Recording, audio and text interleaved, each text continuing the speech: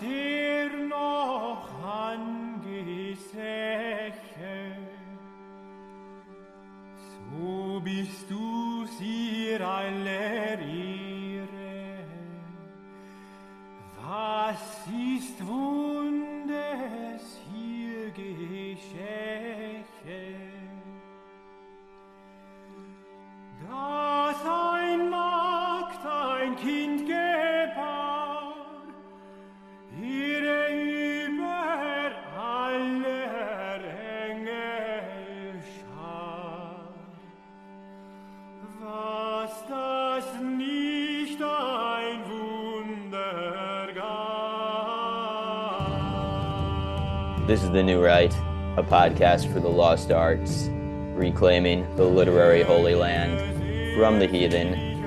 This is Dan Baltic, and we are not here with Matt this week as of yet. He is in the air right now. He is up in the air traveling, but he may join halfway through when we are in the middle of our conversation with none other than Raw Egg Nationalist, who is a returning guest who really needs no introduction, but I will nevertheless go ahead and introduce him.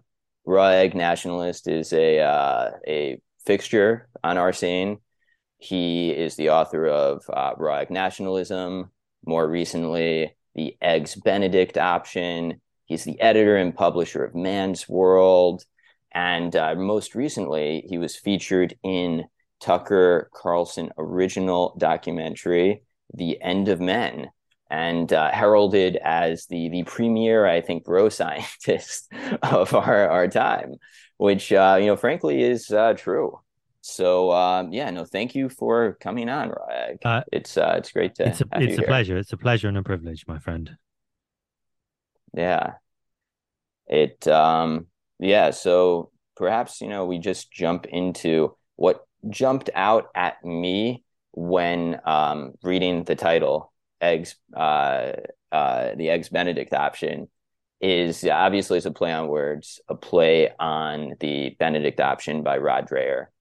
And so Rod Dreher in the Benedict option essentially suggests that the culture war for the moment is lost, and that the best thing that we can do is to remove ourselves and, have a kind of parallel society.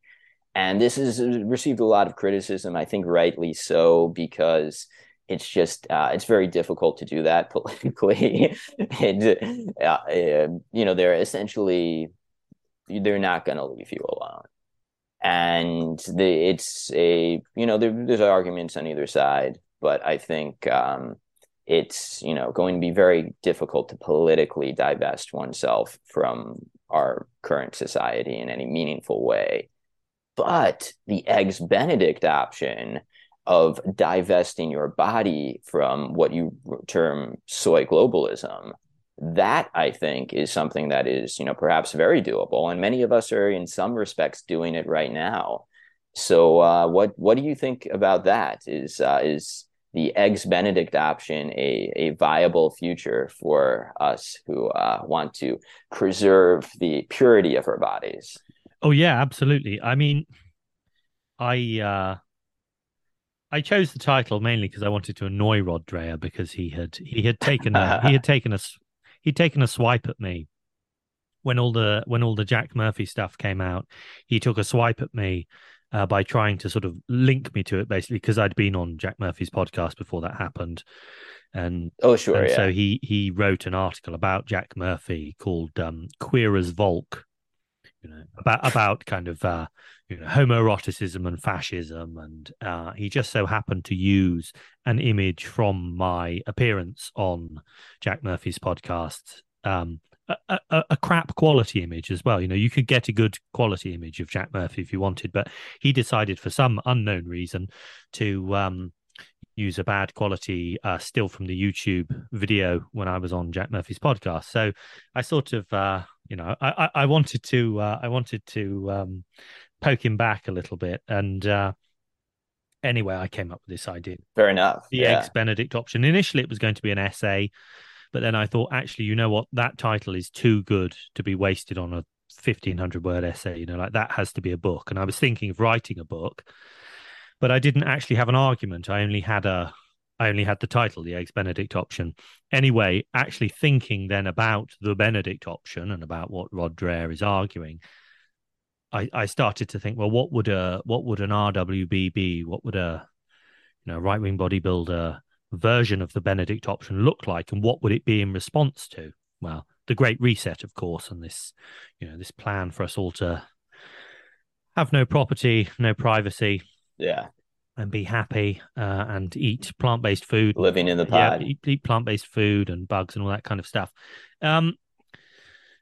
But yes, I was cognizant, of course, of the very obvious criticisms that you could make of Rod Dreher's work. I think it's wishful thinking in the extreme, and I think you only have to look at a group like the Amish, for instance. The Amish are often held up as a group of people who are living a trad lifestyle that is a total rejection of the modern world, and maybe we should be more like the Amish. But the truth is that the Amish are living on a reservation, or a series of reservations, right? And absolutely. And as we saw recently, there was a farmer, wasn't there, who was, I can't remember exactly what he was doing. There was an Amish farmer anyway who fell foul of the FDA, possibly for selling raw milk or something like that. Anyway, and they just absolutely invaded his farm, shut everything down. It made it to Tucker. It was on Tucker, I can remember. This wasn't that long ago, maybe a month or two ago. And that's the reality of spiritually divesting yourself from the current political regime, from the nation, but still within its territory. That's the problem: is that the government still monopolizes authority. The government still has a monopoly on violence, and you're still subject to the writ of their law. However much you might like to think that you're just sort of keeping to yourself and not bothering anybody, if they decide that actually you are bothering them, there's nothing you can do about it. So absolutely, and that's no different with this idea of the Benedict option. I mean, I think that it's historically, I think that it's misleading. It's misleading to compare conditions at the end of the Roman Empire with conditions today. I mean, for one thing, we haven't witnessed a collapse. That's one thing, correct, right? Like, it's not. They're still very much in power. Yeah, exactly, and will be even for the foreseeable future. So it's not like retreating to fringe places after a political collapse, because then actually, you have a chance. Yeah, it's not defensible, those areas. Yeah. So you can actually just do what you want. Yeah. I mean, it's akin to, in some ways, what jumps to my mind is the tribal areas in Afghanistan. Sure. Like, you like, good luck. You want, we tried.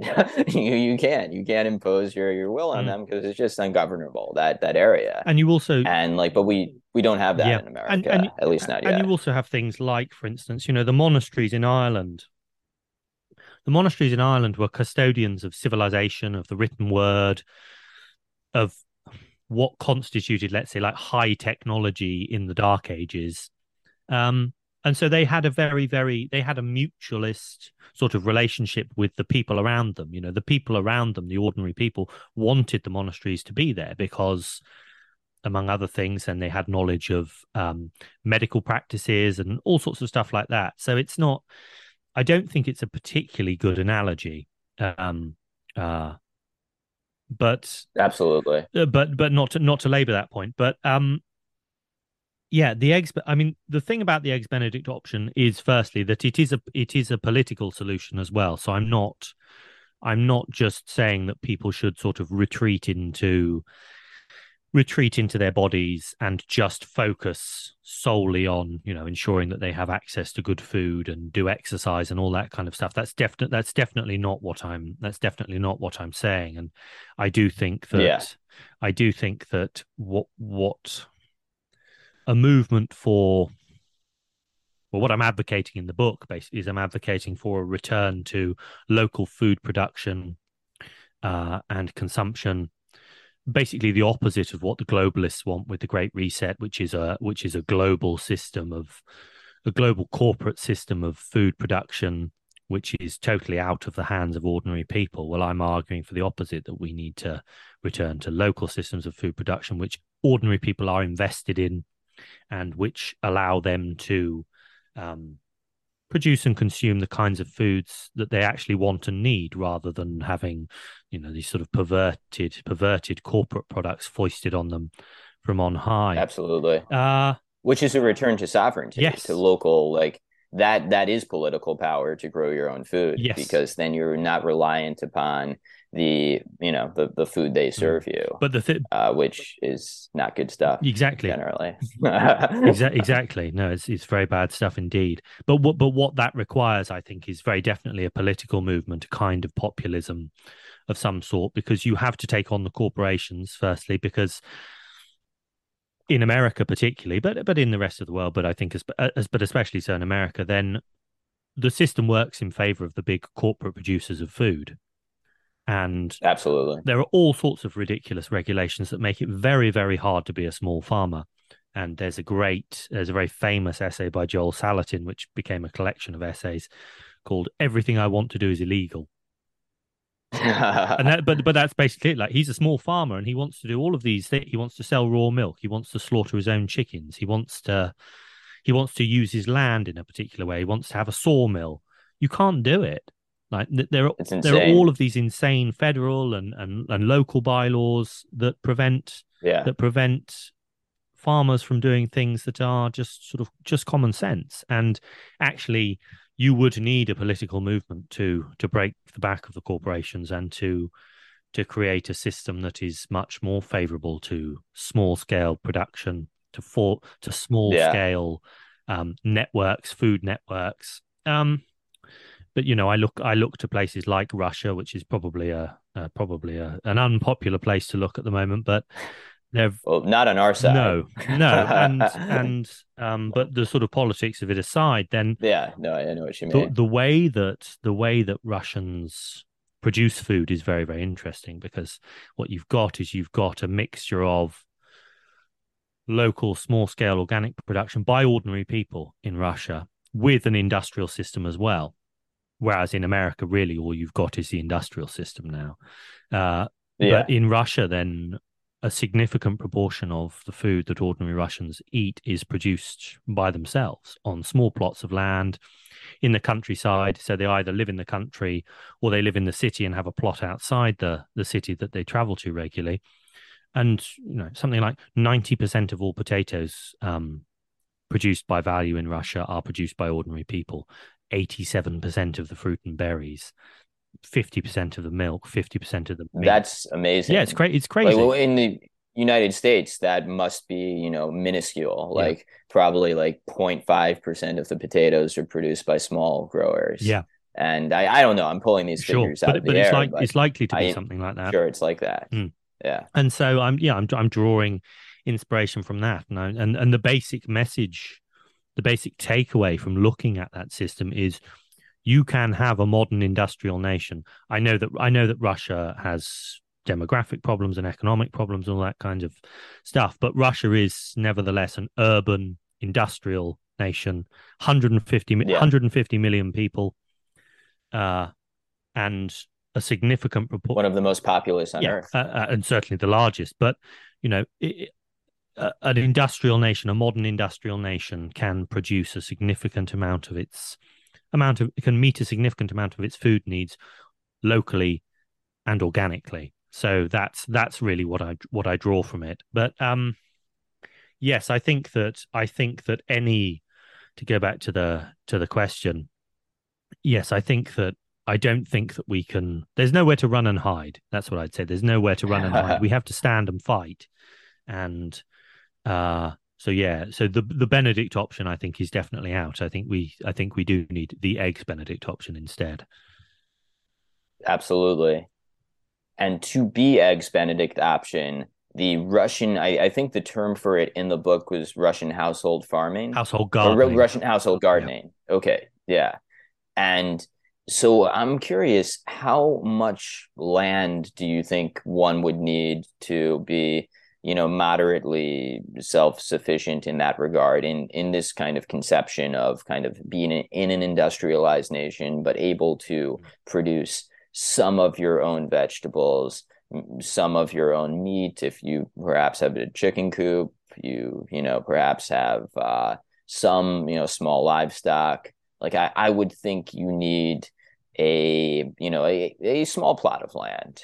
And I mean, obviously in the cities that would be tough, but America does have a lot of untapped countryside still, which is famously like they talk about, oh, this is flyover country. Well, like in flyover country, how many household farms could there be? If allowed Yeah. legally. Well, you see, the thing is, here's an interesting fact. So the total amount of land under cultivation in Russia for household gardening is less than the total area of lawns in the US. Right. So Wow. there's already more or less enough land in private hands in the US to do, To do in the in this. the in the hands of private citizens to do, to do this kind of thing. It might not be equitably distributed, but nevertheless, I mean, that's an indication that that the means are there already. Having said that, Yeah. in America, then you do have a history of government land grants that go right back to the foundation, and indeed beyond. But certainly in the 19th century, then you have the Homestead Acts that give people, Yes. 50 acres for a homestead on the frontier, that kind of stuff. You wouldn't need that much land at all. And my argument actually isn't that everybody should become a homesteader. So that's not what I'm saying in the book. So I'm not making an argument for homesteading, although, homestead if you want, because that isn't what they do in Russia, for instance. So what we're talking about is Yeah. we're talking about ordinary people who spend a certain amount of time each week on a little, usually quite small plot of land. I think the average size is less than an acre, Okay. out in the countryside. So they either live in the countryside and it's their garden, and then they might also have a separate plot nearby. Or if they live in the city, then it's just outside the city and they travel there nights during the week or at the weekend. But I mean, what they do is they spend an average of 17 hours a week there during the growing season as well. And you have to remember that the growing season in Russia is only 4 months, which is much Oh, of much course. shorter Yeah. than the growing season in the US. So that's another reason why this could definitely work in the US, because actually you get a lot more sunlight and you have a lot better climatic conditions than Russia, apart from maybe somewhere like apart from 100%. somewhere like Yeah. Like Alaska, or some of the kind of high mountain areas of the States. But yeah, you don't need a huge amount of land. This is because this is an intensive form of agriculture on a small scale. You don't need a great amount of land, and it's quite amazing just how much produce these ordinary Russian people are able to produce, with the sweat of their brow and without machinery or anything like that. They use all sorts of tried and tested ancient techniques for cultivation that we've sort of forgotten about, but that would be very easy to replicate. So it's not that the government would have to put aside huge tracts of lands to give 300 million people a homestead or anything like that. That's not my argument. Yeah. My argument is just that people could, with a little bit of land each, or even if you put aside communal areas outside cities like allotments, you could allow, and if you allowed people to produce fruit and veg and keep animals in their gardens, because there are a lot of local bylaws in the US that prevent Oh, I'm that sure. prevent you from, Yeah. not in every state, but some states and counties, then there are bylaws where you can't have a vegetable bed in your garden, which is Yeah. insane. But anyway, it wouldn't take much for ordinary people to have a much greater hand in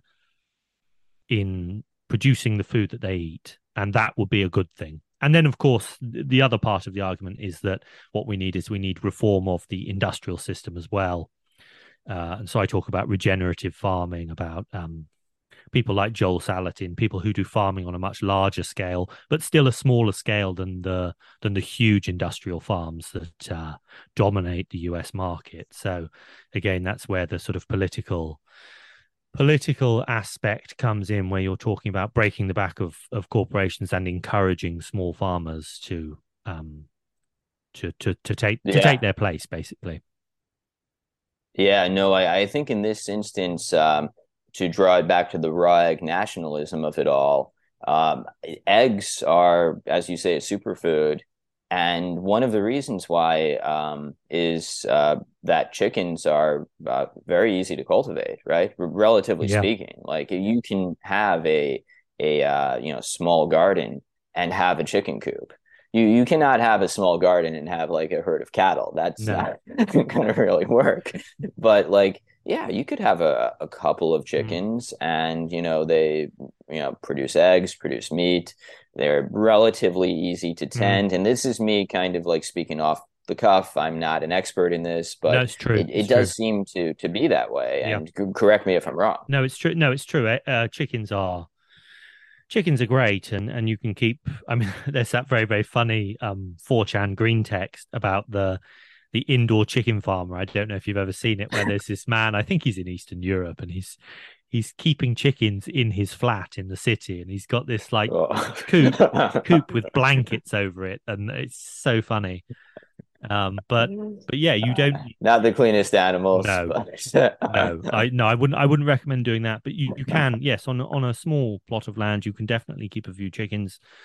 And if you have something like an acre, or even slightly less than an acre, then you could definitely have a milk cow, um, goats, and you could yeah, certainly have a pig or two as well. Because the thing is, you can feed pigs food waste, among other things. yeah, Uh, Chickens likewise chickens are omnivores. Chickens will eat meat, and that's yeah, one of the reasons. That's one of the things that the Amish, to go back to the Amish, that's one of the things that the Amish do. They feed their chickens meat scraps from their farms, and that's why their chickens and their eggs are so good, because yeah. chickens are omnivores. And if you've actually maybe you've seen it, maybe you haven't.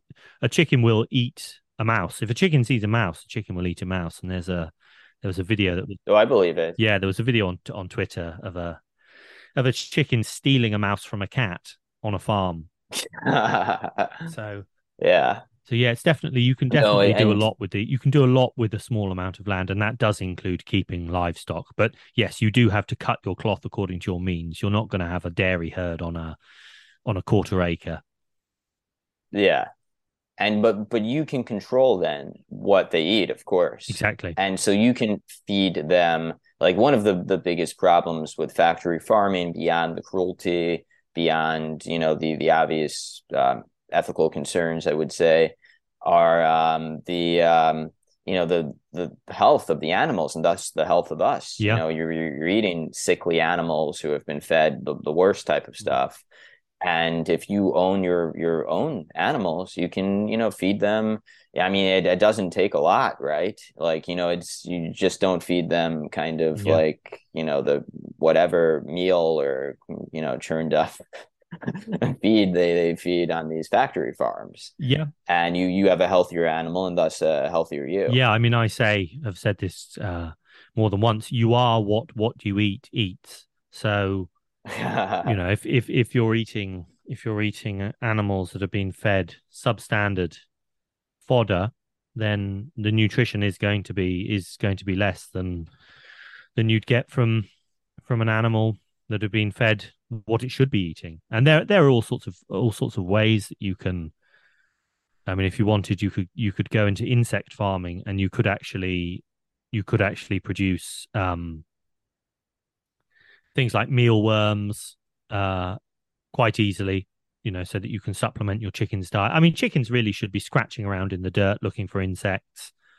True, yeah. And I mean, that's what they eat. yeah, and small creatures. But yes, you can supplement their diet by breeding mealworms and other insects if you want. I mean, that's really, chicken should be eating insects. We on the other hand should not. We should not, if hopefully not.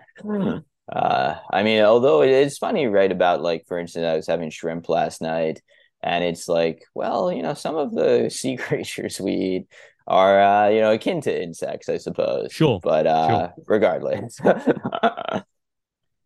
um, I guess moving on to something else we talked about before the episode, and I'll jump into it now. The magazine revolution, of which I think Man's World is at the forefront, at the leader, Thank you. frankly. Like Thank you. you have been putting out this magazine for a while now, and the annual that you put out last year is striking. It's great. I have it on my coffee table. My dad was browsing through it, and he's just like, my dad is, I'm 36, so he's in his 70s. He's not like very online, but he's just looking through it, and he's just like, oh, this is really cool. And it's been a while since men have picked up magazines and been like, oh, this is something that's for me. Like, as opposed to like you pick up Esquire and it's like, how to talk to your trans son or something. And it's like, well, this is not for me. But no, Man's World has like, I mean, fiction, of course, but beyond that, health science, beyond that, political analysis, and it's glossy, at least the annual. It looks, it has all of this great artwork. These ads, some of them are spoof ads, which are funny. It's great. It's just like everyone should buy it. And so Man's World, obviously, you're producing that. To give a shout out to I Am Magazine from I Am 1776. Those guys put out a great product. Cars and Women, our friend Stained Haynes, he puts that out. Some great writing in there. So we have a bit of a revolution going on in terms of physical magazines coming out. And crucially, you are now producing the digest, which will be, I think, available certainly more frequently than annually. And yeah, so we have these physical products that are available to, have in our homes. And my contention there, thinking about it, like not only is it great to have, but also it helps to, as always, it helps to legitimize whatever you are when you exist in the real world. So when someone has like I just said, like on my coffee table, my dad picks it up. It's like, well, this isn't something that you just do on the internet. This is like it's a book on your desk, on your coffee table, and it's akin to like last week. I read an excerpt from my novel Nutcracker at a reading that was in New York City, and people are there listening, and other people are reading. It was sponsored by Terror House Press, my publisher, and they're all listening to these stories by myself and other people, and they're in the real world meeting each other. And I think this is the next step forward is going into meat space, as they say, with publications and in life meetings, and indeed, I mean, we'll talk about this more, but certainly with documentaries like The End of Men on Tucker Carlson Originals, of which you are featured and heralded as one of the thought leaders of our culture. Yeah, it's no, I totally agree. I do think that it's important to break out of as much fun as it is on Twitter, and I do like it on Twitter, and I Oh owe my yeah, I love I owe Twitter. my success to in very large measure to Twitter and to the people that I've met on Twitter. Oh, me too. but Yeah. I think that yes, I think that having these physical artifacts, these products, is a very, very important and very, very positive step in the right direction. I mean, one of the ways that I like to think about the annual is as a kind of message from the future. It's like this is what this is what this is how things could be. This is what things could look like if we were in control of the culture. Like, we could have books like this, magazines like this that actually say the things that we want we want to be said, that speak to us directly. This is what culture could look like if we were in control. So Absolutely. it's like a promise. It's like this is what we could attain. Because I can't at the moment. I logistically I still haven't quite cracked the problem of how I would distribute the magazine regularly. It's a big thing for one person to. I don't have anyone else helping me at the moment, Yeah. so it's a big thing, and there are all sorts of logistical problems and maybe some legal problems too. The so the annual is my way of sort of as well. Of course, I'm just producing a nice product that people want to read, but I do think that there's also something deeper. There's something more meaningful, symbolic about the production of this thing. It's like, look, this is if we all got our act together, if we all pulled together and supported one another and really sort of pushed in the same direction, then this could be, instead of being a one-off, then this could just be, the Regular. culture could be like this rather than just a rare artifact once a year. It could be, this could be us in control of the culture. And yeah, it's very, very heartening that other people are also producing stuff. Yeah, it's all to the good. It's all to the good. Even if we disagree on certain things, I think it's all to the good, really, that we're starting to see this real outpouring of creativity in the real world. Absolutely. Absolutely. With regard to the digest specifically, is the plan there to have a physical? Because I have the last Yeah. digest. It's great. Yeah.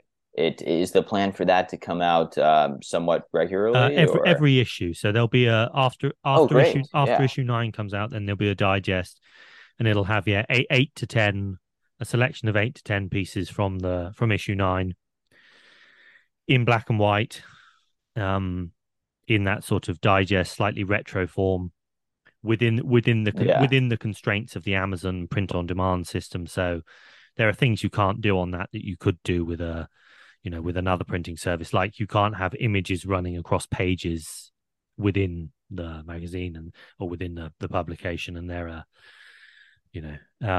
other things like that. You can't adjust the margins. You can't go up to the margins or anything like that, or beyond the margins rather.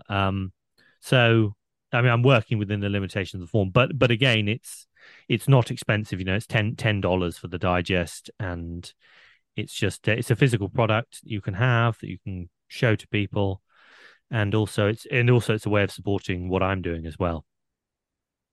absolutely.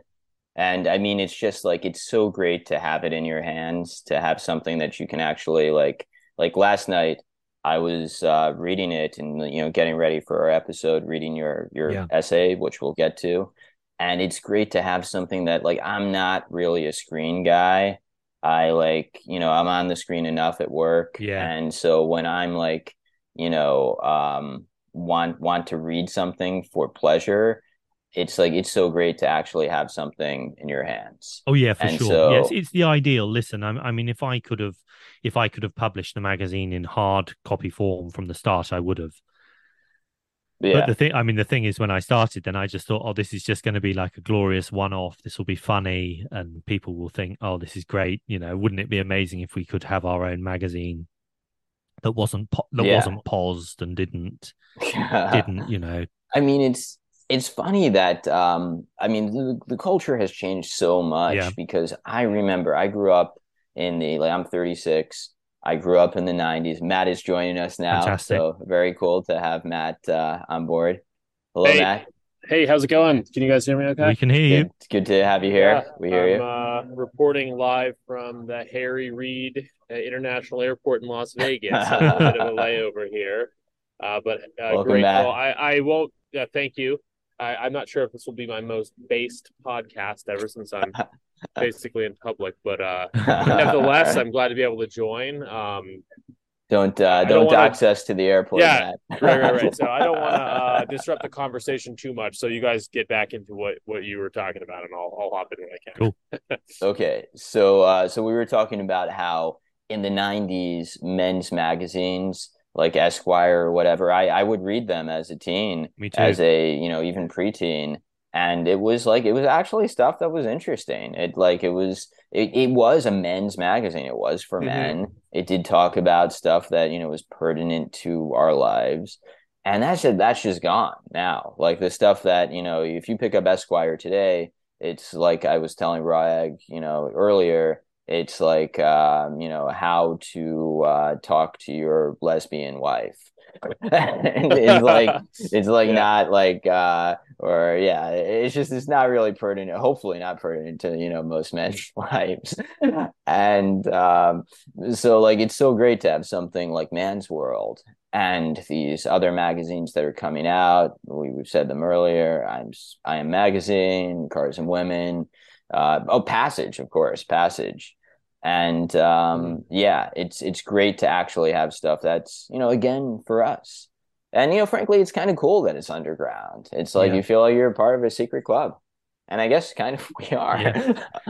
Yeah, no, it's cool. Yeah, it's definitely I do think that the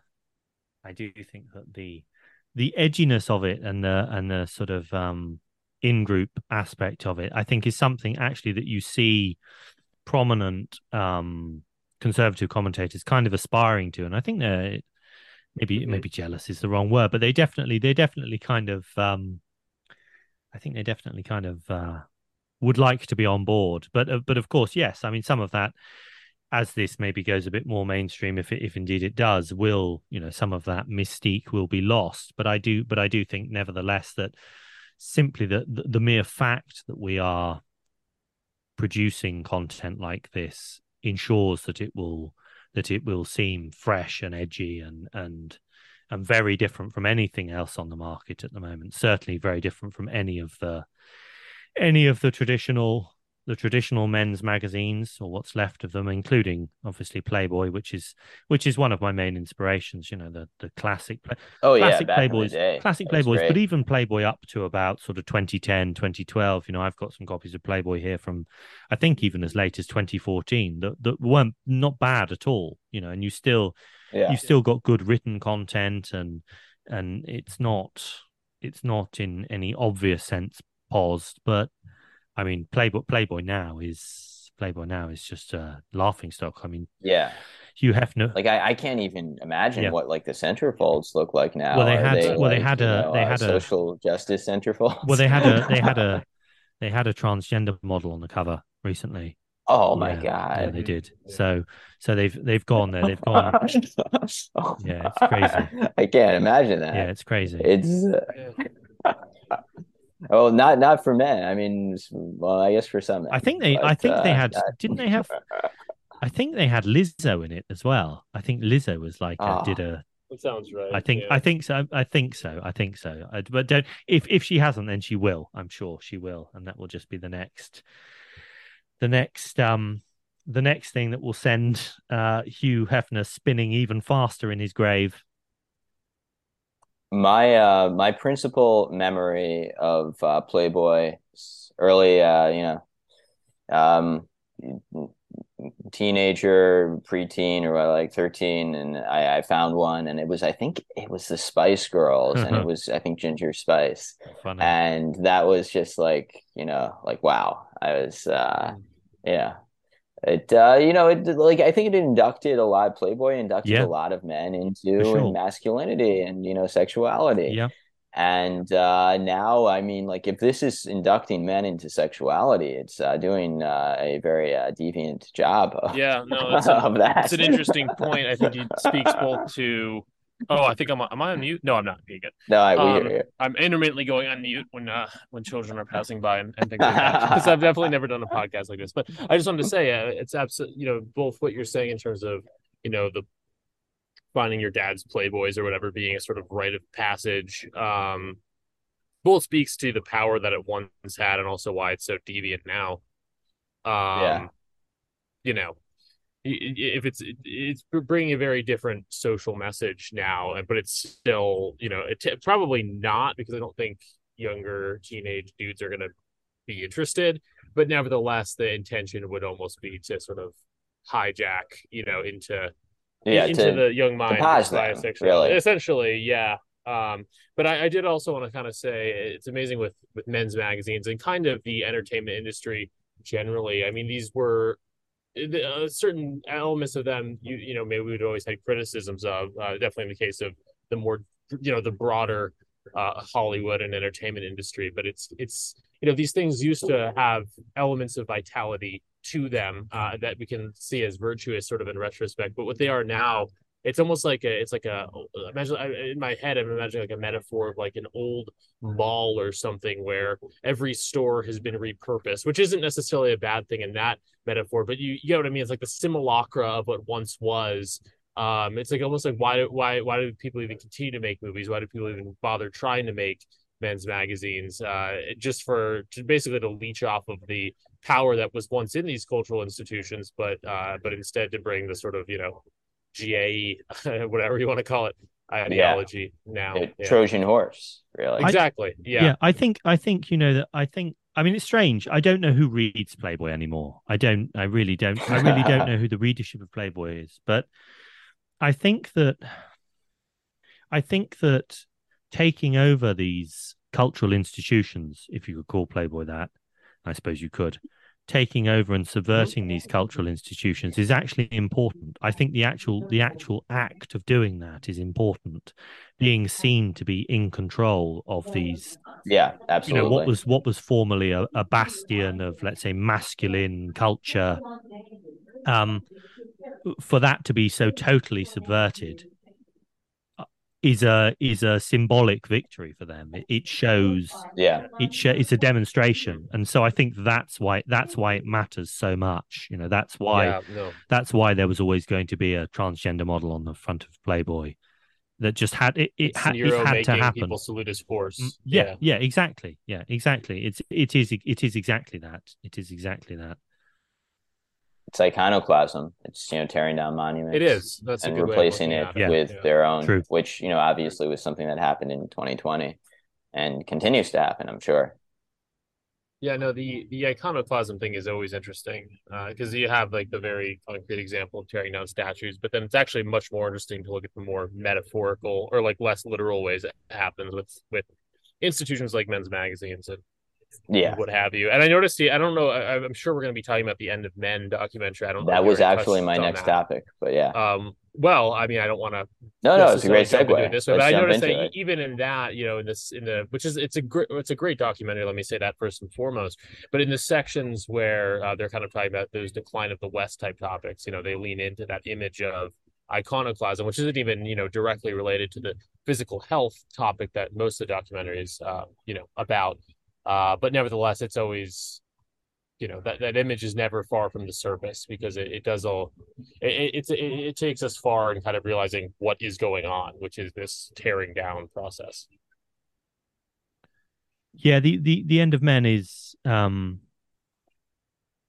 the reaction to the End of Men was hilarious, I thought, and I've written, I wrote about that for American Mind. I wrote about the reaction to the trailer, about the fact that the various critics in the mainstream media and on Twitter, could only say, "Oh, this is so gay, this is so homoerotic. Tucker's a closet homosexual. Tucker, is just airing his fantasies for us all to see, and all that kind of stuff." Trying to dismiss it on those terms, and of course that is a common slur that is used to deter men from associating with one another, from cultivating real friendship and pursuing higher goals. Absolutely. And that's something that I talk about in the article, because they are afraid of men who have broken together. Yeah, broken free from the matrix, who aren't just passive consumers, but are actually creators, producers of culture and values.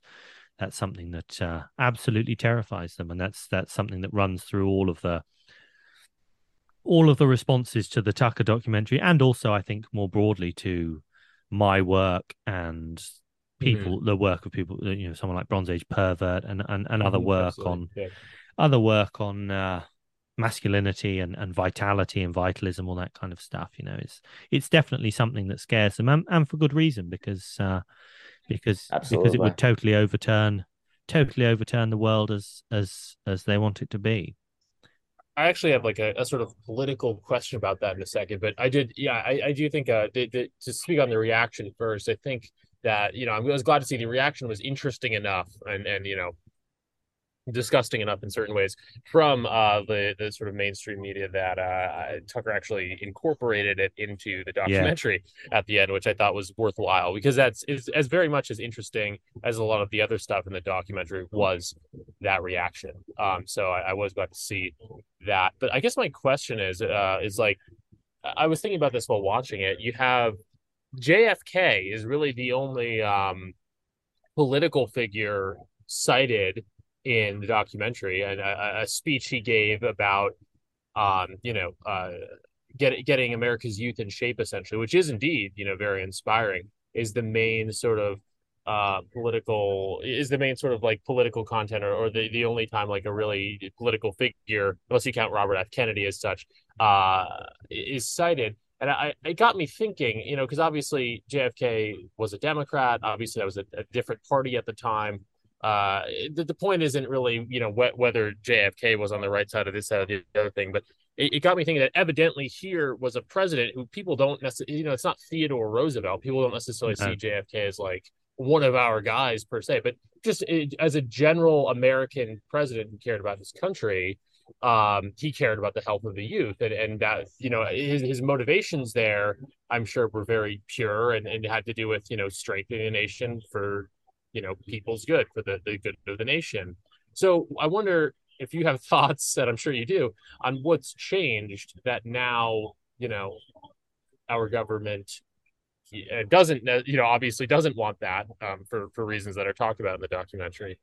Um, and yeah, I guess just I'm talking in circles here, being in the airport a little bit, but just especially because JFK is not like this seen as this base figure. He was just a normal American president. sure. So it's not even like a right wing versus left wing thing. It's like what has changed that a normal president would have vouched for these things, and now it's the president won't vouch for that, or maybe even supports the opposite. Yeah, it's interesting, isn't it? I don't know. I don't know enough about American political history and the speeches and policies of presidents to know exactly whether anybody else has talked about the subject in the way that Kennedy did, or even touched on the subject at all. Obviously, various presidents since Kennedy have talked about obesity and health problems and stuff like that, but I don't know that any president has ever couched it, certainly since Kennedy, in the way that Kennedy was couching it in that speech, as being it's not just people are too fat and it's costing the government money, and it's costing employers money, healthcare insurance and all that kind of stuff, and it makes it lowers our GDP or something like that. The kind of very, very kind of base sort of economic interpretation of everything that seems to win out now. Mm-hmm. But actually, he was making a much deeper argument about the nation as an entity, about the health of the nation as an entity, about its purpose and strength and its future. And no, Yes, yes. I don't know that anybody's spoken like that. And I don't know. Obviously, well, look at the reaction to the documentary. So, it's apparently, it's basically fascism. That's the Yeah. that has been the main response, is that what was it? One phrase was hyper militant men. That's what Tucker's promoting, right? It's hyper militant men. So I think there's definitely been a change in the sort of political climate where, look, that was the 60s, right? The Second World War wasn't a long way away then, and yet Kennedy's flirting with fascism by talking about the health of the nation and sort of regimented physical discipline and getting people to fall in line and do physical exercise regularly and all that kind of stuff. So yeah, I don't know exactly what has changed, but something definitely has changed in the political culture. Whether it's also whether it's also got anything to do with the entrenchment or the further entrenchment of these big corporations that feed us muck and medicate us, and Yeah. I don't know. I mean, quite possibly it is to do with that. Maybe it's that. Oh, I It's expect to a considerable degree, Yeah. but I mean, I think I know I asked a question knowing damn well that I was asking a question with a very complicated answer, but it is interesting to highlight. I guess, just partially that, again, it's JFK. It's not, Yeah. who pick your poison. But yeah, where are you say down? Sorry. it's striking that as recently, I mean, not very recent, but as recently as the 1960s, JFK, he essentially in the documentary and in our political history was saying something to the effect of the health of our young men is consonant with the health of the nation. And something like that was something that was being said by JFK, who was one of the architects of the Civil Rights Act, frankly. Right. And I mean, like, you couldn't find really a more progressive guy. I mean, maybe not in his personal life, but in his political life than JFK. And this was a guy who, and when it came to physical fitness, would say something like that. And it's such a kind of indictment of our culture that today the idea of like the health of a nation is tied to the health of its young men and their vitality is seen as something pernicious or bad. Yeah. Yeah, no, And absolutely. that's really, if that doesn't give people pause, like all of this outroar against the end of men, the video, the documentary, if that is kind of like explained to them, well, okay, but you're essentially disagreeing with JFK. Like this is, theoretically their idol. JFK is, he's the great, hero of the progressive movement in some respects. Well, it's And interesting, that although there was a very, very vehement reaction, a very, very violent reaction to the trailer, it's quite noticeable that actually since the documentary dropped, and there was a sort of how long was it? It was at least 5 months between the trailer and the documentary dropping. There's actually been a very, very muted reaction from the mainstream media to the documentary itself. So okay. there were dozens of hit pieces about the trailer, and then there's been very, very little reaction to the documentary from the left. I think in part because the actual content of the documentary is much deeper than they want to acknowledge, than they don't want to engage with it. And yes, I think now that you've brought up the JFK thing, I think it is partly that too. It's like, look, you've got a Democrat politician, the bright young hope of the nation, changing America. And yet he's also saying these things that you would like people to believe are fascistic. Yeah, And that exactly. I think they would rather just prefer that the documentary didn't happen. That's what I think they're actually doing. I think they're actually trying to starve it of oxygen, basically. Because there was a lot of publicity about the trailer. I mean, Stephen Colbert was talking about it, Joy Behar, all of these people, the Young Turks. And now there's been absolutely nothing like that for the actual documentary itself.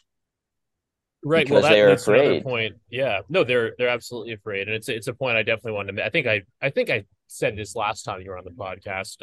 Relating to your work, Ryan, but like, but specific, but the documentary as a whole. I mean, there's no better thing to show the uninitiated, the normie, than a documentary like this, because again, it doesn't foreground political issues as such. All these things that are apparently very frightening to people, with Trump and everything, but rather it's about physical health, and it makes arguments against things like Monsanto and these other corporations that no one in their right mind really likes, other than people who are lining their pocketbook, on their dime.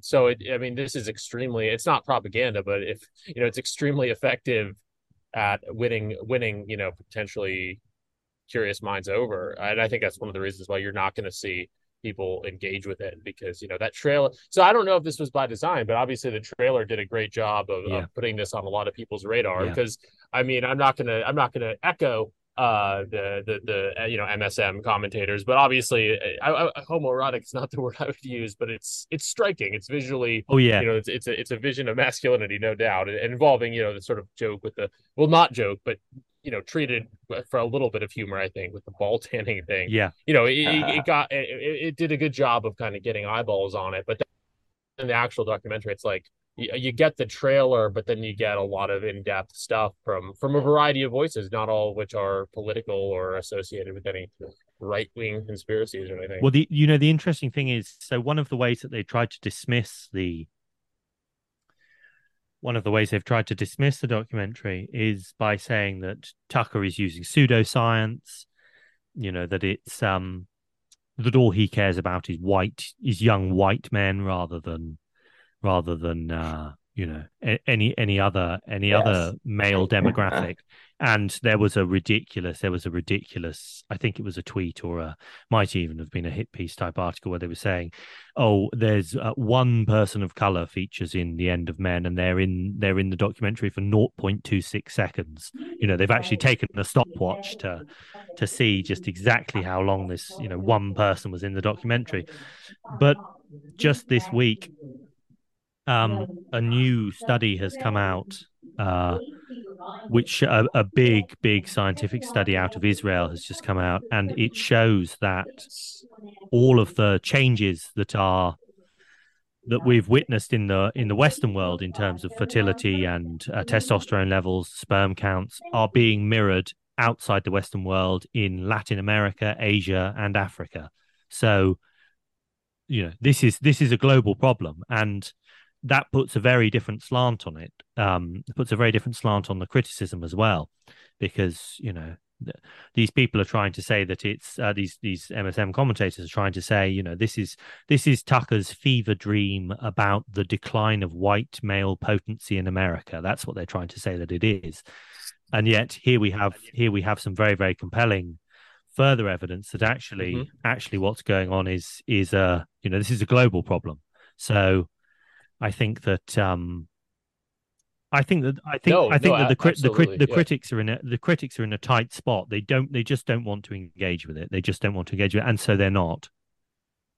Yeah, no, you bring up a good point with that. So I think it ties also into part of what I was saying with this being a good, this kind of content being good. This kind of issue with health being a good one to focus on, because it really does transcend a lot of the hot button things, because it doesn't reduce to just some race thing or something. No. As you said, it really becomes a problem that everyone, even even some people who are more aligned with these elements of the culture that we don't like, nevertheless, like you don't want to die young. Like it just so directly speaks to people, where they are and in a place that they may need to improve. Yeah, for sure. Yeah, for sure. I do think. I mean, I come in for criticism, and have come in for some criticism since I actually appeared, because I was on Tucker Carlson Tonight, or Tonight with Tucker Carlson. Right. I was interviewed on that for 5 minutes, which was utterly surreal. But definitely, no, it's just a little off topic. Dan, step away for a second so we can get back to his outline when he comes back. But no, it's amazing that Tucker did this, obviously. And you mentioned earlier how you get with Man's World and all these things. It's evident that people like him are again not necessarily the best ones aren't necessarily jealous of it, but they're seeking ways to channel it more effectively. And he seems like definitely someone who's doing that. Yeah. He's definitely someone who I think is on board, and I think he's trying to harness the energy, I think, in the right way. Because you see other people who are kind of parasitic on it, and they don't really do anything other than steal talking points and memes, without giving them, cheapen them, without giving any real credit. So I mean, Tucker is doing a great job, because he's treading a very fine line. He is, and he's doing a good job of it. I'm very excited to see, him continue. He does, these, obviously he had you on his main program, but he also, I'm not even sure what this is called, but he does like some kind of video podcasting where he had Yarvin and he had Yeah. our friend Catherine Dion, who's like even, she's got a good audience, but like she's smaller than Yarvin and smaller than yourself. And I only say that to illustrate that he's really kind of digging in deeper, Yeah, for sure. To this corner of things. And as you said, he's not someone taking the ideas, 2 years after people originally made them. He's actually engaging with, a vital corner of the internet. So there's maybe we'll talk a little. I know that you're not as averse in necessarily some of the American political landscape, so I don't know how much we'll talk about that. There's some sort of black pill's too strong a word, but there's some disappointment with the recent midterms and what have you. But like there's still a lot of, I think, white pills in what people like Tucker are doing. Yeah, absolutely. But no, I was just saying that I did come in for a bit of criticism after I appeared on Tucker Carlson, because people were saying, people who hadn't really taken notice of me before, people on the right were saying, "Oh, this is just a distraction from this particular issue, which is the big issue of our time." Or this is the most pertinent issue for the right today, blah blah blah.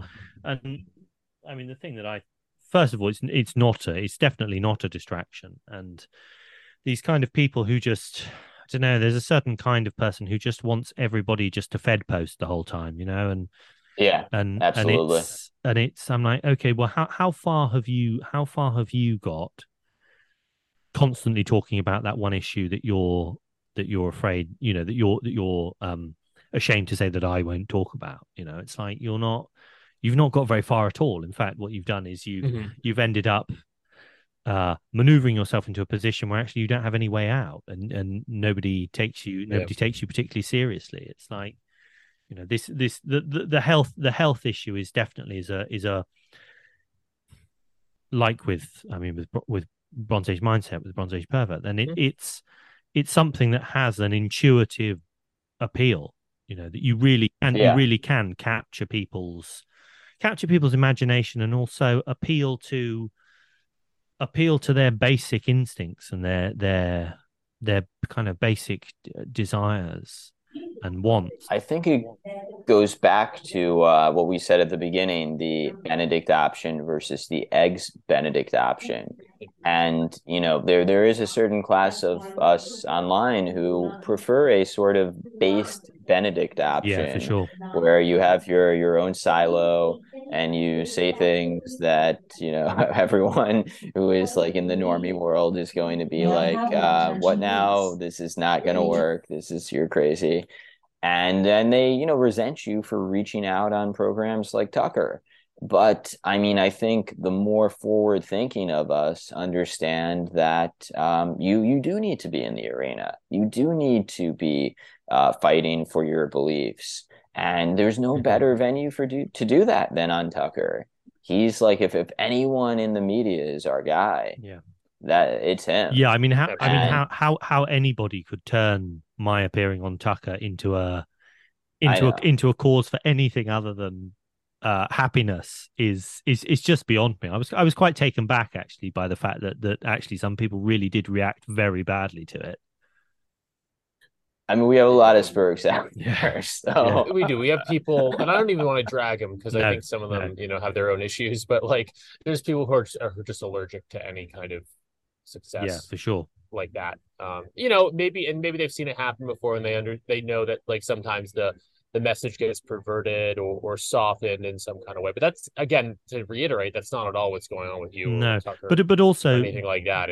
In many respects, then the message will have to be softened to be right. It's that's not necessarily a bad thing at all for the message to be softened. Yeah. It's softened, not subverted. Yeah, I mean, that's a good distinction. Yeah. Yeah. No, I mean, there's certainly too many people out there who are black-pilled and, want everyone else to be. And I think that's kind of a good segue to your essay in the most recent digest in Man's World Digest, Tilting at Black Pills. And so you were responding to Alex Perez, in some respects, responding to Alex Perez's essay in I Am Magazine, where Perez seemed to deride the writers on the right, our kind of emerging class of frog fiction writers, shall we say, as being too black pilled. But he wasn't really like that. He didn't explain exactly what he meant, and I think you did raise a very good distinction, which is like, yes, of course, young men writing today will be writing about topics that are kind of nihilistic because that's the landscape that they live in. But that doesn't mean it has necessarily a nihilistic message. No. In fact, as you say with BAM, with Bat Book, like it's frankly quite the opposite. Yes, that's not a black pill text. I found that bizarre that was highlighted as a black pill text. I'm like, what makes you wonder if he actually read it? yeah, true, for sure. True.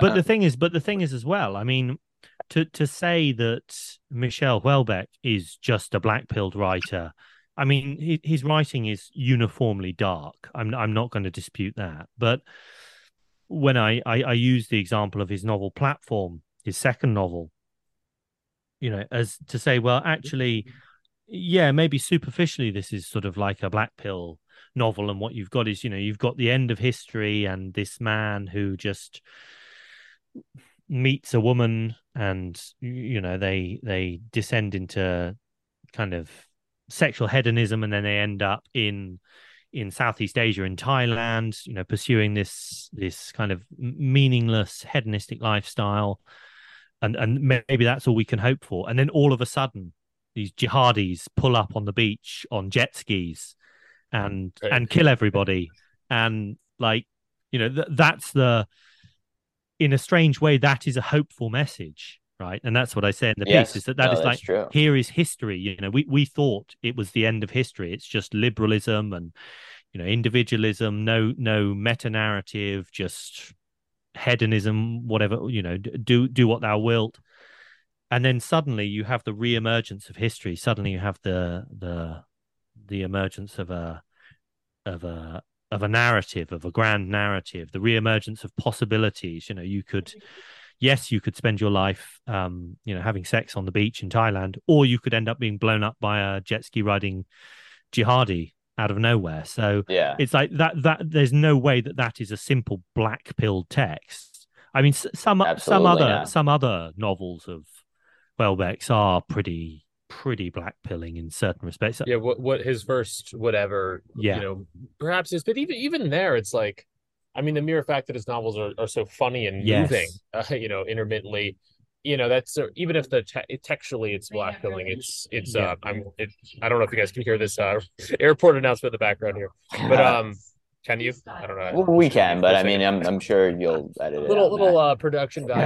Anyway, not to make too meta of a point, but the books are so good that their existence is not a black hole. It's the opposite. It shows that there's a triumph of art, that can be edifying to the soul, even in the face of very bad social reality. So if that's one level on which it's not black hole, and then the other level is what you mentioned, which is that there's more to it highlighted. I think Houellebecq's books are about a declining civilization, no doubt. I mean, I don't think you have to deny decline of civilization or not to be black pilled, but his work shows, just as Bat Book and the work that you do as well shows different ways out of it. I think that Houellebecq's, in a slightly more understated and less obviously instructive way, does as well, and it's just that's the stuff you have to read for.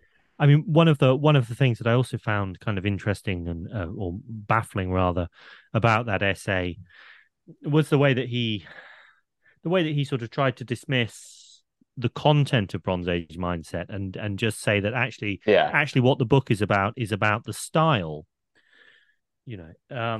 First of all, as if you can separate style and content in an easy way. I mean, I don't think you ever really can, and I don't think you can with Bronze Age mindset. But it was just a funny thing to sort of try to reduce Bronze Age mindset to BAP speak, to his particular lingo, that sort of the slang that he's developed. I just thought, God, I mean, what's that people find that, yeah, people find that funny, and you see a lot of people on Twitter using BAP speak, and it's definitely caught on. It's definitely become a meme, and it's funny, especially when he does it, because he does it very well. But Yeah. that is not the primary reason why people are reading Bronze Age Mindset. And No, if you definitely if you not. actually rewrote Bronze Age Mindset in a more sober tone, if you kind of cut the BAP speak, the ideas would still, although the ideas would maybe have less immediate force, they wouldn't have the kind of comic punch and that they do now. Nevertheless, the ideas would still, I think, have a very, very powerful impact. And it is the ideas. It is the ideas about the bug man and the bug world, and the potential for a kind of re-emergence of the sea peoples and all this kind of stuff. The potential to move out of totally owned space onto some new horizon where actually you can fulfill your inborn desire as a man, maybe to exercise and develop your powers. That's the message. That's the message, and that's what people. But I mean, I don't know that Bronze Age Mindset is necessarily. I mean, yeah, it could be literary inspiration for fiction writers, but I don't know why that was even really sort of chosen as the Exactly. subject Yeah. of an essay about fiction Literature. fiction writing on the right, because I think Yeah. that fiction writing on the right, I don't know that it's hugely I influenced by Bronze Age Mindset. I think he picked it just because it's a very successful right-wing self-published book, and kind of like treated it like, well, that's like delicious tacos. That's but it's not, of course. Well, I think I think almost in a sense what he's actually trying to say is, that Bronze Age Pervert doesn't believe any of the things he's written. It's just fiction, right? He's a character. And I don't think that's true. Yeah. I don't think that's true at all. In fact, I know it's not. I know it's not true. From the truth. Yeah, I know it's not true. Yeah. Yeah, you can't. Yeah, no, I mean, to be charitable to Alex there, I think like maybe what he was getting at was that in right-wing fiction, because his beat is literature, he's not a philosopher, he's a fiction writer, that a lot of right-wing literature is essentially people in our sphere trying to write like Welbeck or trying to write like Zero HP. And I think there is some credence to that. Like, we both like positive and negative. Like, you should have your influences. You like, people who want to write the type of stories that Zero HP writes, kind of like, philosophical sci-fi. The people who want to write the type of kind of, comedic on-way type stories that Welbeck writes, like, have at it. And like, you should have your mentors. You should, follow them. But like, that's not the only way to write fiction. Like, there are other models. There are other, people you could follow. And so, to be charitable to Alex here, I would say that he maybe is suggesting that there are, that the right-wing fiction scene is nascent and growing, and that there are other, styles and, whatever that can be explored. I mean, one of the things I was just say, one of the things that I would dispute is whether or not there needs to be a kind of unified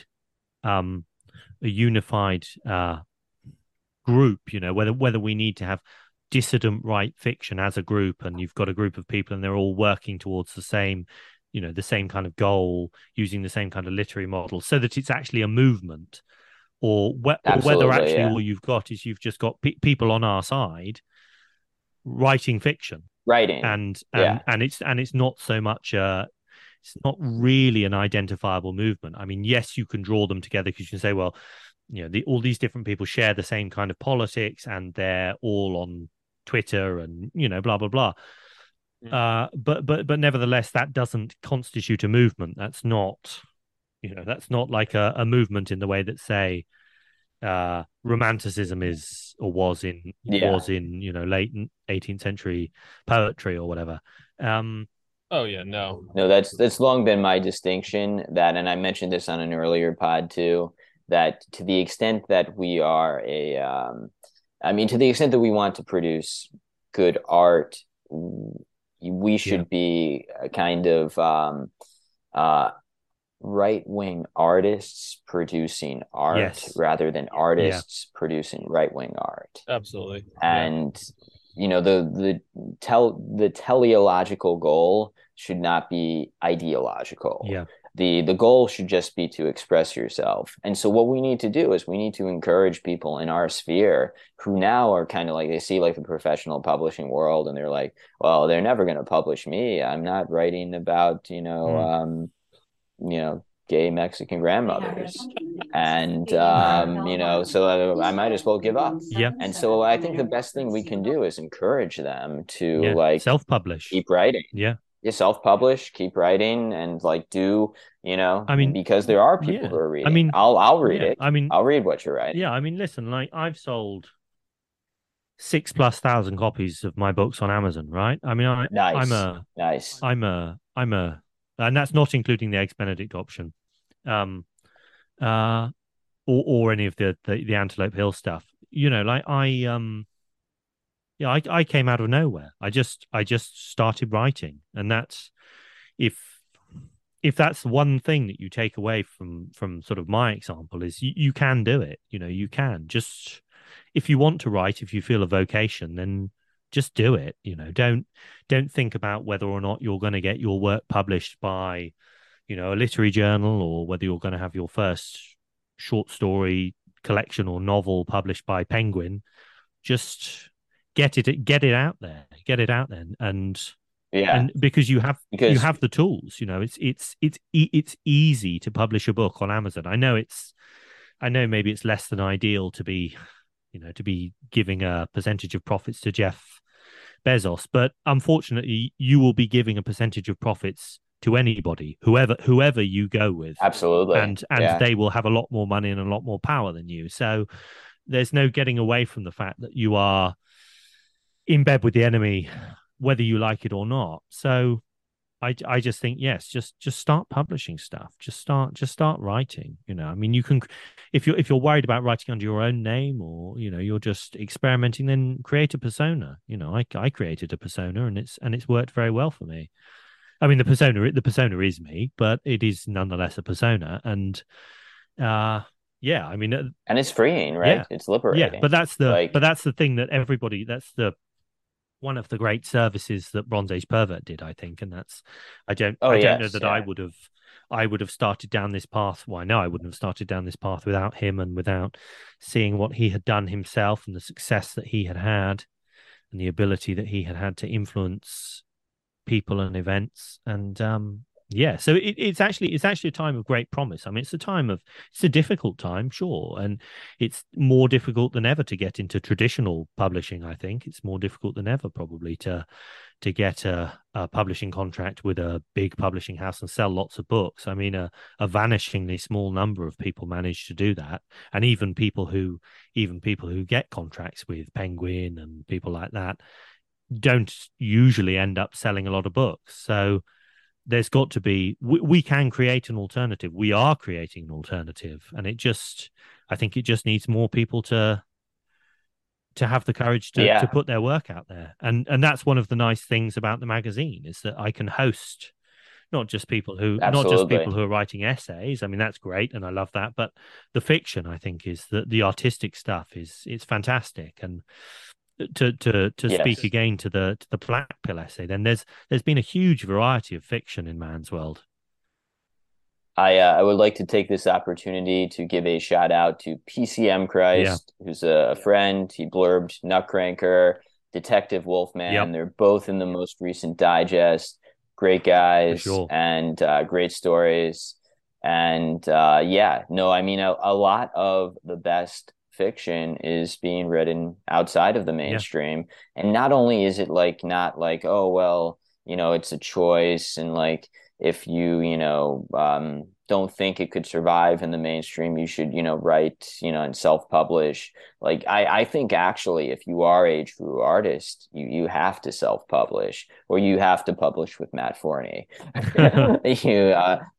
Those are your options because otherwise your story will be cut to shreds. Like it'll be, censored so much that it'll no longer be what you intended it to be. And then it's like, what's the point? Well, why did you even write it if it's not what it's? And I will say, Nutcracker, Matt, like he didn't change a single word. He like maybe made some grammatical corrections, but that's about it. Like and this was a very offensive novel. So yeah, no, I mean, kudos to Matt and kudos to like, everyone in our scene for writing and saying what they really mean, because like a lot of the fiction that you pick up that's published by Simon and Schuster or Penguin has like people don't realize this, but it's been through legal, it's been through sensitivity readers. This has been like a workshopped kind of like focused grouped novel that is like meant to convey a certain message, and all the edges have been sanded down. It's a product of a bureaucratic structure. That's what it is. Yes. And nothing good comes out of bureaucracy. Nothing good comes out of bureaucracy. True.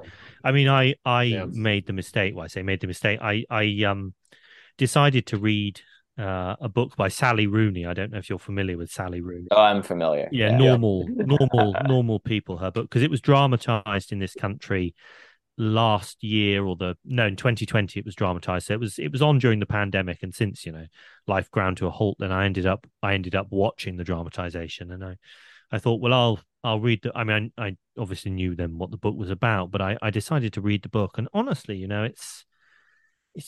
it's amazing that is a book that has sold millions of copies and is hugely successful. I'm like, this is the most boring story, about two young people who meet each other, have a kind of abortive sexual relationship, and are just really unpleasant to each other. You're like, oh, great. I mean, great.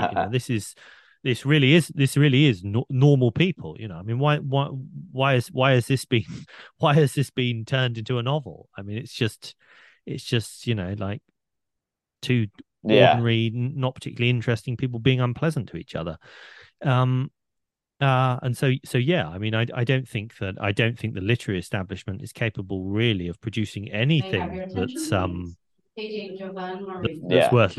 worth reading, or taking any great amount of notice of. Yeah, no, I mean, I think crucially, like when you say they're being unpleasant to each other, I bet it's not in interesting ways. No.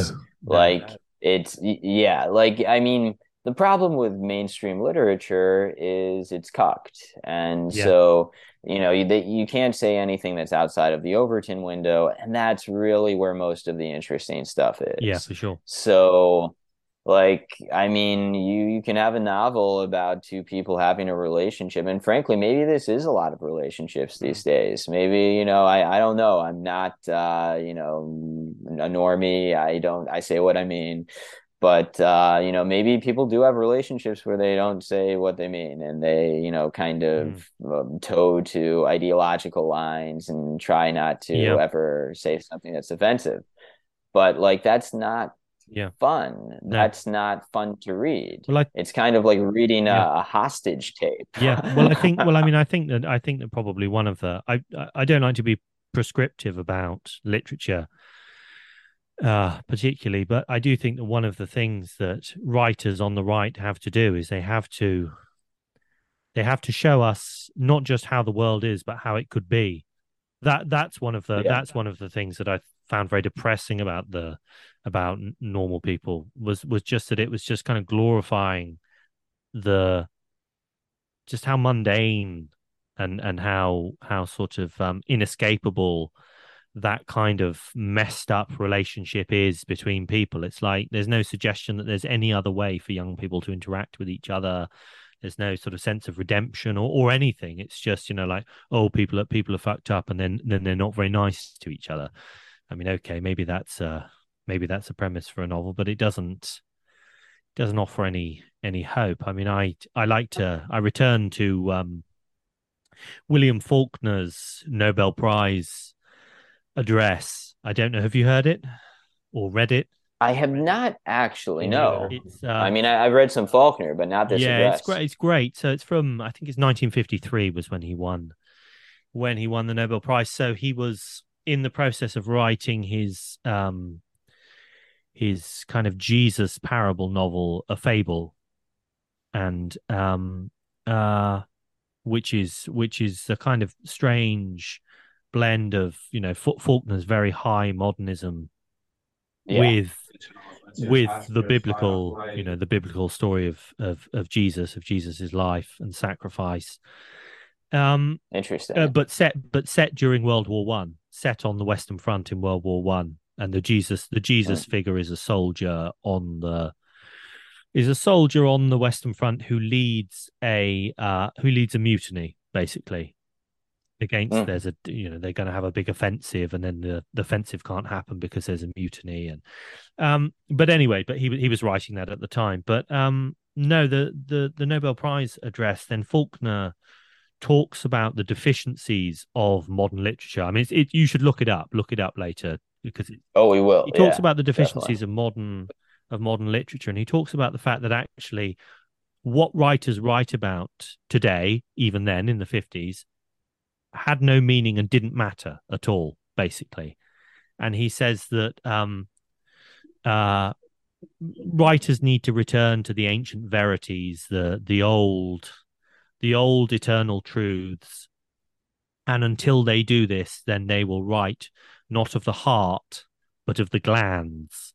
So he's just talking about the people in the characters in novels are fighting meaningless battles and winning meaningless victories. It's all this. I mean, it's Yeah. incredible. It's wonderful, wonderful rhetoric, and it's actually rhetoric that he then uses in a fable that actually then features in the novel. There's a speech by one of the characters, a general, which actually is an expansion on the theme of the Nobel Prize speech. But it's just very striking, that kind of problem was diagnosed 70 years ago, and it's only really got worse, I think.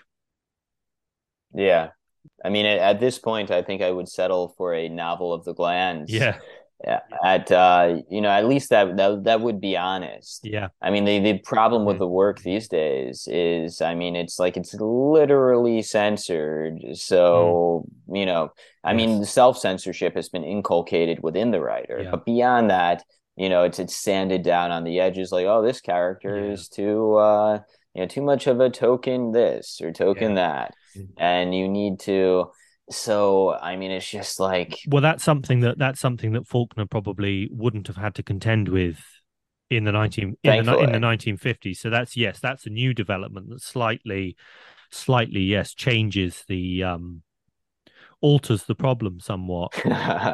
But it's definitely, yeah, But good for yeah, us. Like we have free reign. I mean, we're the only people who actually are free to write what we want to write. yeah, Yeah. And are like, I mean, it is rare to find someone who has a free mind these days, who uh-huh, isn't, kind of corrupted by the regime and can think for themselves. And to find an artist, because art is so progressive. I mean, to find an artist who actually is able to think for himself, yeah, well, that is an artist that is, in some respects right wing, yeah, or if not right wing, has embraced something that is against the prevailing yeah. progressive Mhm. ideology. Part of the And faction of truth, as our friend Bap would say, I think exactly, is yeah. absolutely part of this. Yeah. Well, I mean, And so that, I was going to say go that's on, yeah. that's something that's very striking about Fender. I mean, Yes. when was the last time you saw a physical artist who was on the right, who was producing material that is obviously producing sculpture of all things that isn't a hideous instantiation of all of the worst values of leftism. And here you've got somebody who's producing vital structures that absolutely grab you by the throat, and Yeah, that's it's just so refreshing. It's unbelievable. I couldn't when I first came across him, and I can't actually remember how I came across him now, but I did. I thought, my God, this is something different, and that's the that's what we have now. We have the potential to make people say that, and Yes, nobody in the mainstream, nobody on the left has the ability to make anybody who's truly honest actually say that. Oh, we've not seen this before. This is refreshing. This is new. This speaks to me in a way that all that other crap doesn't. I mean, no Sally Rooney novel is going to do that. No. absolutely. I mean, they've created a system where they're constitutionally incapable of producing art.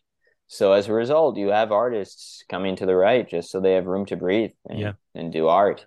So like at this reading last week, this Terror House Press reading in New York, I doubt people in the room somewhere, I suppose, right wing or based or Yeah. whatever. But I think a lot of people were just, young, attractive women and what have you are there just because that's, where the Yeah. artists are. Yeah. And like that's where the real like art is happening. Yeah. And I mean, I guess we're not lucky in many respects. There's many reasons why men today are not lucky, not the children that history smiles upon. But we do have lay claim to art, and that's not nothing. That's something.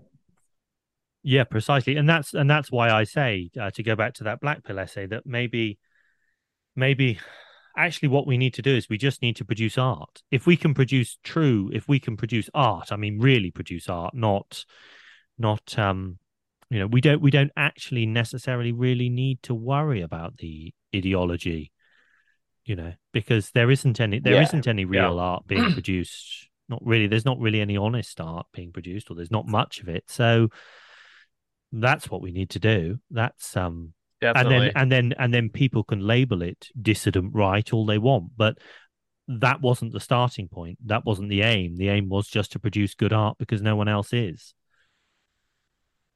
absolutely. I very much had this thought, and again, I want to be careful what I say here, but I very much had this thought, kind of after the midterms. It's like kind of starts to feel like in the United States here, like just demographically in terms of the numbers, statewide elections, you know, is there really a political solution anymore? But instead of getting depressed about that, I just thought about what it is that I do, what we do on this podcast, what a lot of people that I'm friends with online do, and it's like the art. You can put the art first, and that has a huge effect. I mean, if you can get, and there is a political dimension to that as well. The art should be for art, but in as far as there is a political dimension, I think that's the most we can do politically because art changes culture, politics is downstream of culture, as Andrew Breitbart always said. So Yeah. yeah, I don't think it's a cope, but it's a way of sort of dealing with some of these more top these matters of day-to-day politics seem a little bit outside of our control. Art is always by definition within our control. Absolutely. Yeah, I think that's a very very very good point, Matt. I think that's definitely food for thought. And I certainly think that obsessing about the politics of art before you actually get to the business of making art is pretty stupid as far as I can see. Like trying to define a program for the dissident right to produce art, I think is. I mean, obviously, we can think about the kind of things that we want to do, and I'm not saying that we shouldn't do that, but obsessing over getting precisely the right program together, and it has to have these qualities to be dissident right, and yeah, I think that's Right. No, it's frustrating, but I think that there are a lot of people who want to do that because there are a lot of on the right as on the left, there are a lot of kind of pure theory cells who just right. And it's very antithetical to what art is. yeah, Art is the opposite yeah, of theory in so many ways. Like art can be informed by theory, theory can be informed by art, but it's like a left brain, right yeah, brain thing. You can't, I'm not to sound like like your average like high school art teacher or whatever with purple hair, but art is messy. Art sure, it's a messy yeah, process, and which maybe that's one of the reasons why sometimes it's not as associated with sort of more conservative or right-wing politics, because I think you could delve into that. That doesn't necessarily mean that the two things are mutually exclusive by any means, but you have to almost kind of withhold that desire to impose order initially. Obviously, later on, art can be very Apollonian, but the initial inspiration is a messy process where you kind of just have to let the spirit take you. Yeah. No, and to underscore the extent to which right-wing art, the extent to which we want our art to be art first and politics second. I'm struck by recently a friend of ours, J.L. Mackie, who is a writer in his own right on our sphere. He said people should be reading the novels of my friends, The Neighbor by Caleb Caudell, Automaton by T.R. Hudson, Nutcracker by Dan Baltic, and House of Sleep by Brad Kelly. And these are all novels, like I think in some respects, we're all kind of in the same political place, more or less. But these are all novels that are very different and very different stylistically, very different, in terms of, even thematically. So, I think there is a good deal of diversity in good diversity in styles and methodology in writing, in fiction, and in art, in our sphere, and that's as it should be.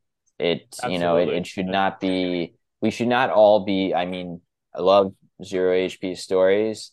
Not everyone should be trying to write zero HP stories. Yeah, people should be writing, the stories they are supposed to write, the stories that they feel comfortable writing, and that's how we make good art.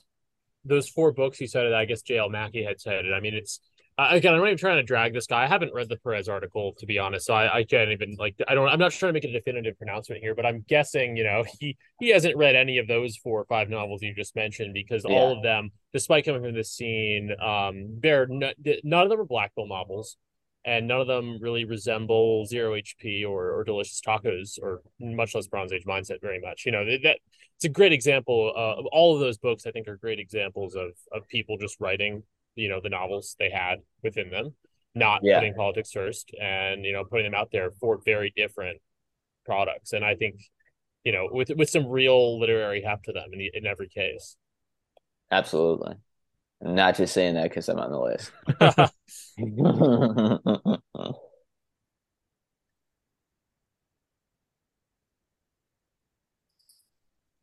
Well, on that note, I mean, I maybe we pack it in here, because that exhausts my kind of talking points for the interview. But I mean, I'm happy to stay on if you have some additional points. Right. No, I'm cool with that. If there isn't anything else you want to talk about right now, then we can defer the conversation to another date and have some more fun. Absolutely. That'd be great. Yeah, it's always a pleasure talking to you both. Always a pleasure. Likewise. Oh, thank you for coming on. We have a lot of fun with you, and God, you are doing the work, as they say. Thank you. Thanks so much, Ryan. Later, guys. Speak soon. Later. Bye.